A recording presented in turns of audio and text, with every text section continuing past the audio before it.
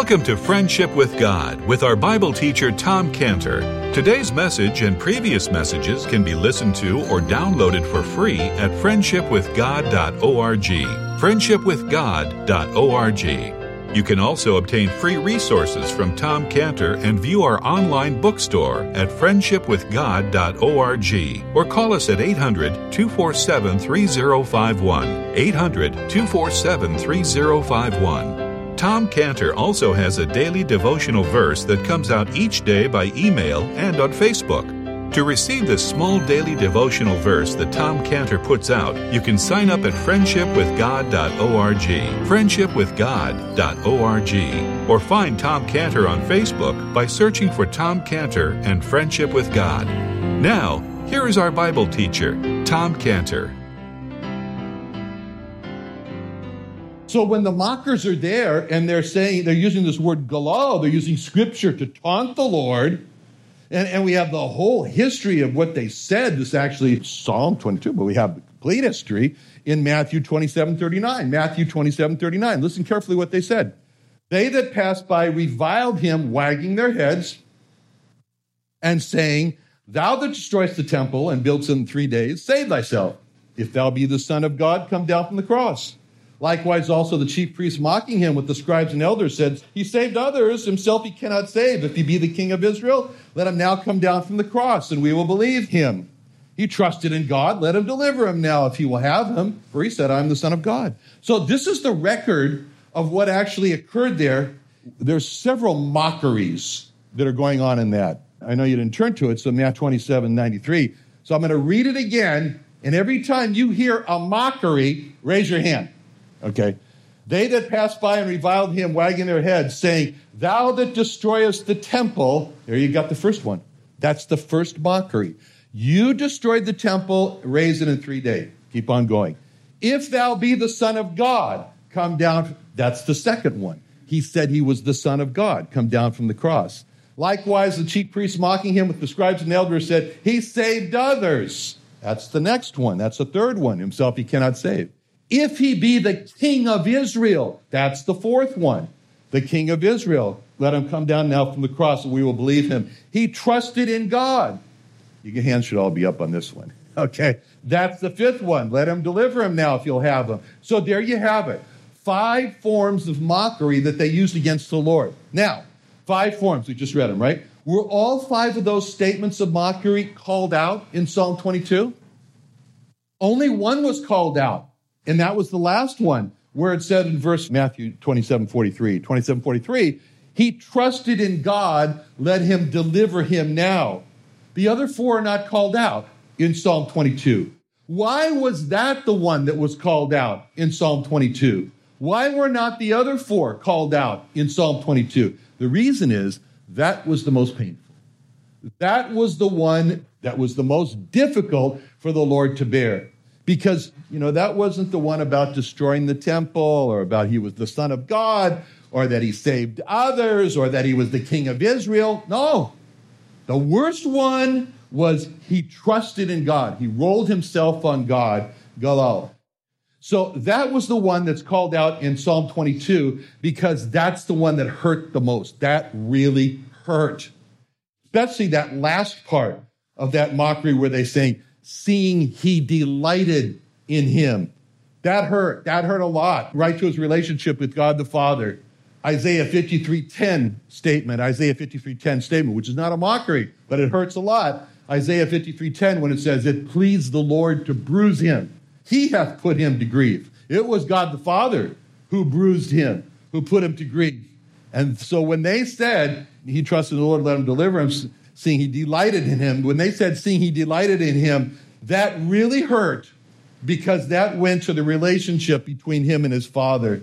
When the Father spoke from heaven in Matthew 3:17, lo, a voice from heaven saying, This is my beloved Son, in whom I am well pleased. And now we see how the Lord raises himself up. He's alone now, but he raises himself up. He encourages himself, and we see how he does it. In verse 9, he says, But thou art he that took me out of the womb. Thou didst make me hope when I was upon my mother's breast. But it's interesting. He encourages himself, by thinking back about when he was born. I thought about, when I was born. Now, why would the Lord think of his birth in a time like this? And the reason is because at childbirth is when a mother and a baby, they're close to death. It's a very vulnerable time. The whole process is not called delivery for nothing. It's not delivery like the big stork on Sharp Memorial Hospital that's going to deliver the baby. It's delivery because you're being delivered from death. That's where it comes from. So the Lord thinks of the time when he came close to death, when he was the most vulnerable as a baby being born, and he sees God delivered me. And so he sees the hands of God receiving him when he's born, and he says, thou art he that took me out of the womb. He could have said something like, some people see the hands of a midwife. No, I see the hands of God taking me out of the womb in verse 9. But thou art he that took me out of the womb. And then the Lord, he thinks back when he was born and his whole young childhood there. It was nothing more than just vulnerable. I mean, there was Mary and Joseph. For all intents and purposes, they were destitute as a couple. And when the Lord was born, they were so far from their friends, from their family, and traveling the great distance, and the vulnerable in the womb, and no room in the inns for him to be born. So God provides a stable. King Herod, after he's born, goes to murder all the children there. God delivers him by sending him down to Egypt. All this is running through his mind. And now the Lord has come to a place where he is the most vulnerable of dying. He is dying on the cross. And he's thinking of the times in his life when he was the most vulnerable and how God brought him through that, just like David did in Psalm 71:6, when David said, by thee have I been holden up from the womb. Thou art he that took me out of my mother's bowels. My praise will be continually of thee. So we can imagine the Lord thinking of the many times that he was protected. I mean, this is what happens when somebody comes to a point where they're dying, they know they're going to die. What do? They sit back and they say, well, let me look back on my life, And so this is what he's doing, thinking back on his life. And he starts with the birth, and then he's thinking about what happened in Luke 4:29, where it says, they rose up and thrust him out of the city, led him to the brow of the hill whereon their city was built, that they might cast him down headlong. But he passed through the midst of them, and he went his way. God delivered me. He's thinking about, God delivered me. I was being led to the cliff, and they were going to throw me over the cliff and kill me. And he's thinking John 7:19, when he said to the people who were trying to kill him, did not Moses give you the law? Yet none of you keepeth the law. Why go ye about to kill me? And he's thinking about in John 8:37, I know that you are Abraham's seed, but you seek to kill me, because my word hath no place in you. In John 8:40, but now you seek to kill me, a man that have told you the truth, which I have heard of God. This did not Abraham.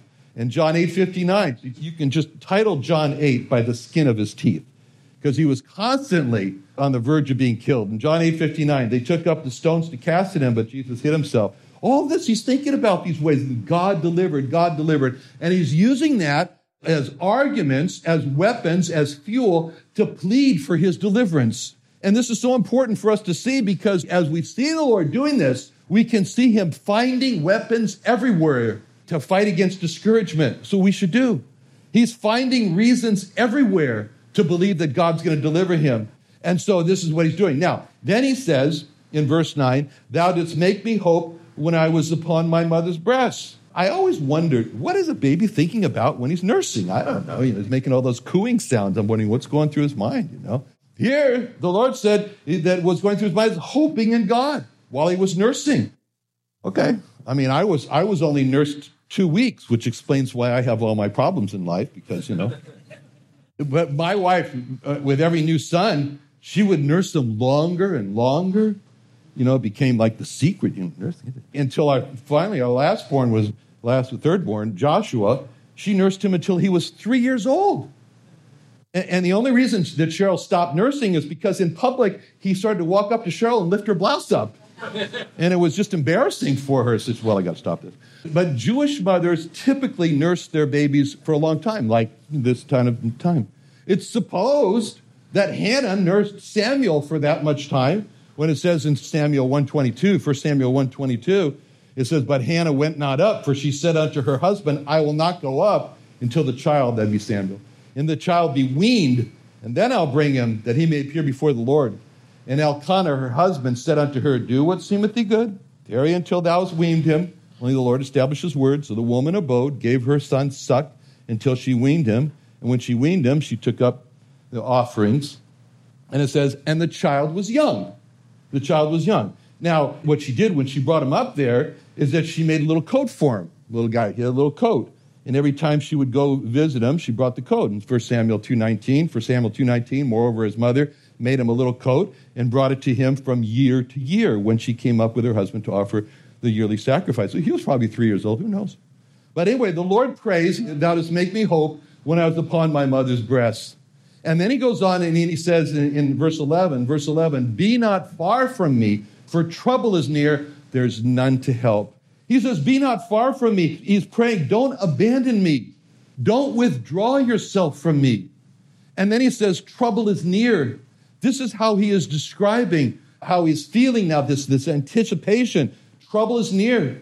Maybe he could sort of sense the footsteps of Satan marching toward him with all of the armies of principalities and powers of darkness and all the spiritual wickedness in high places. He can sense the footsteps are coming, and he says, trouble is near in verse 11. He's up there in the upper room before he goes to the cross.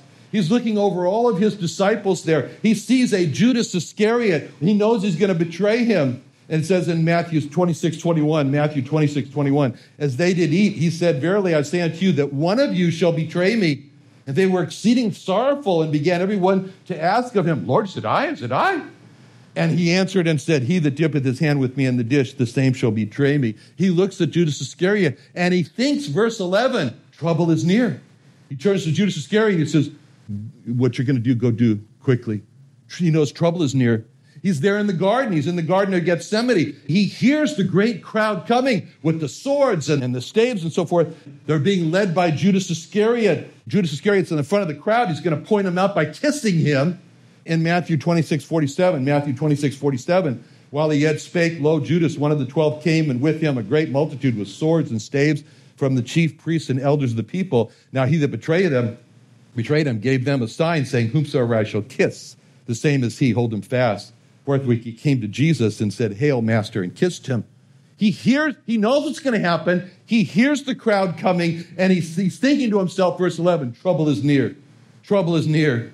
He's brought then to a mock trial. There are many witnesses there that are witnessing against him, but their testimonies don't agree with each other, and they're looking for a reason to condemn him to death. And it says in, again, Matthew 26:59, the chief priests, the elders, all the council sought false witness against Jesus to put him to death, but found none.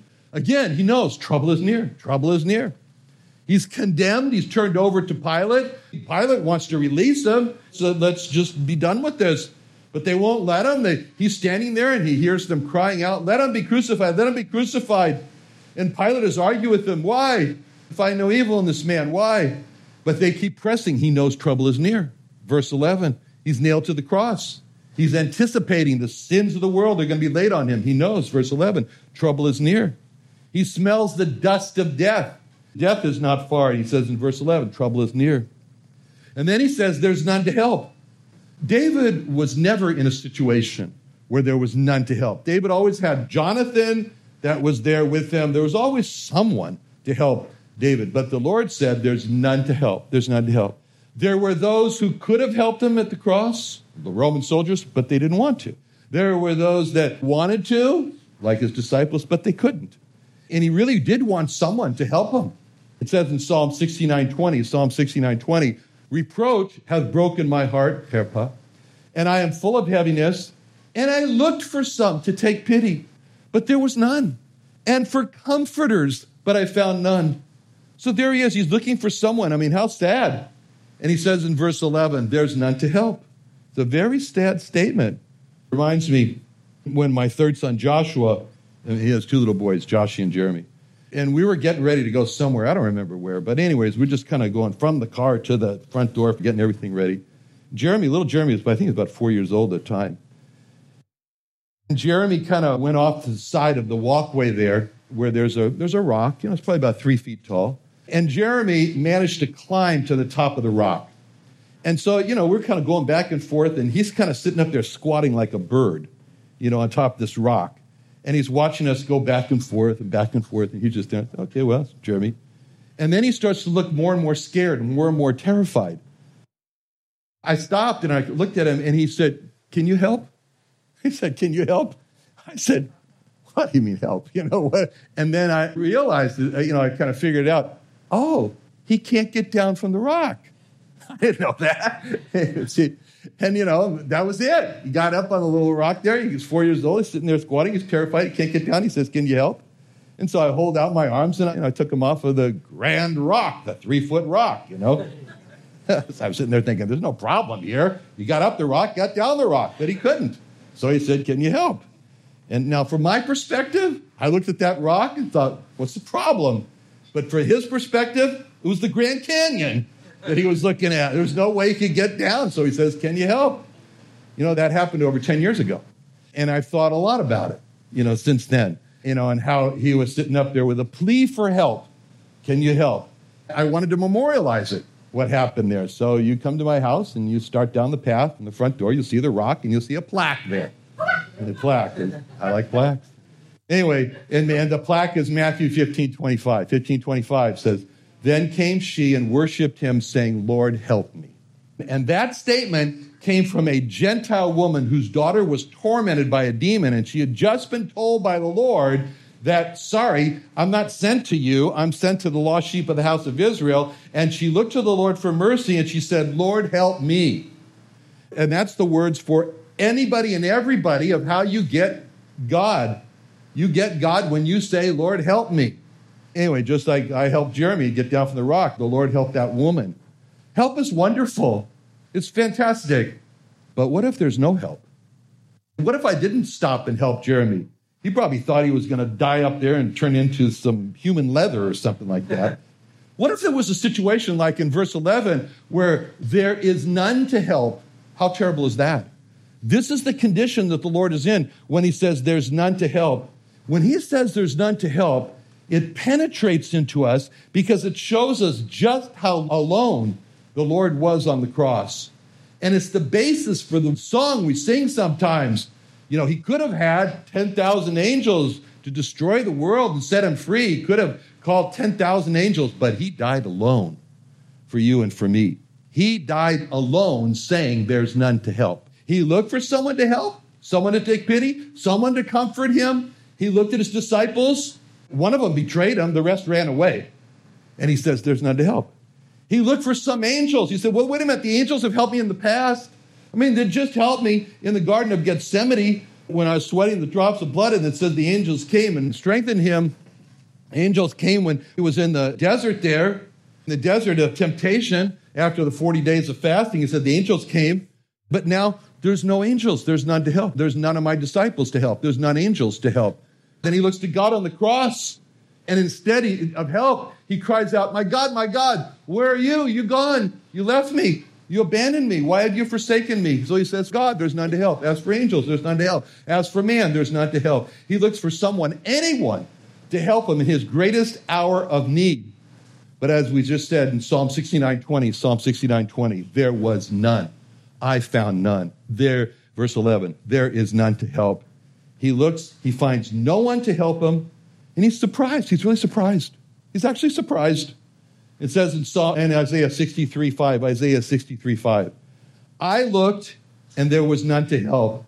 I wondered that there was none to uphold. He's kind of surprised. It never happened to him before. But then, in Isaiah 63:5, after he says there's none to help, he says, therefore mine own arm brought salvation to me. In my fury, it upheld me. So rather than to let his misery just crush him when he realized that he has to go it alone, he says, I'll go it alone. I have to go it alone. I'll go it alone. And the Father refrained from hearing him until a time came, a wonderful time came in which the Father called this time the acceptable time. So he wasn't being heard, there was none to help, until Isaiah 49:8. Isaiah 49 verse 8 tells when this all changed. Isaiah 49:8 says, thus saith the Lord, in an acceptable time have I heard thee, And in the day of salvation have I helped thee. I will preserve thee and give thee for a covenant of the people to establish the earth. So the acceptable time for the Father to hear, that came at the end in verse 21. In verse 21, when he says, thou hast heard me from the horns of the unicorns. When is this? The resurrection. This is when he's heard. This is the acceptable time. What has happened to make the difference? He became the covenant of the people. He became the covenant of the people.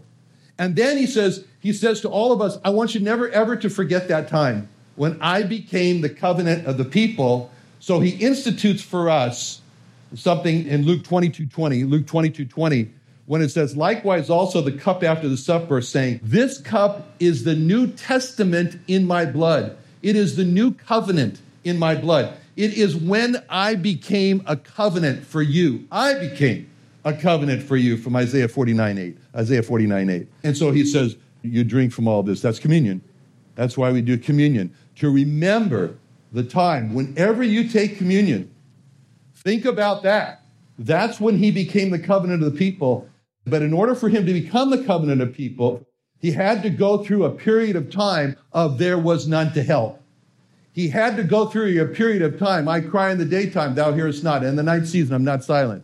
He had to go through a period of time where he was not heard, where he realized there's none to help. There's no God, there's no angels, there's no man, none to help. And I've got to go it alone, and he went it alone. And when he did that, and he died for our sins, he became the covenant for my people. He says, this is the New Testament in my blood, in me, in other words. And that's what we should always remember when we take the communion, is that what he had to go through in order for him to be the sacrifice for our sins. Let's pray. Father, thank you so much for the one who is our covenant with you. We thank you, Lord. Father, we thank you that you refrained from breaking down through it all and hearing him cry to you.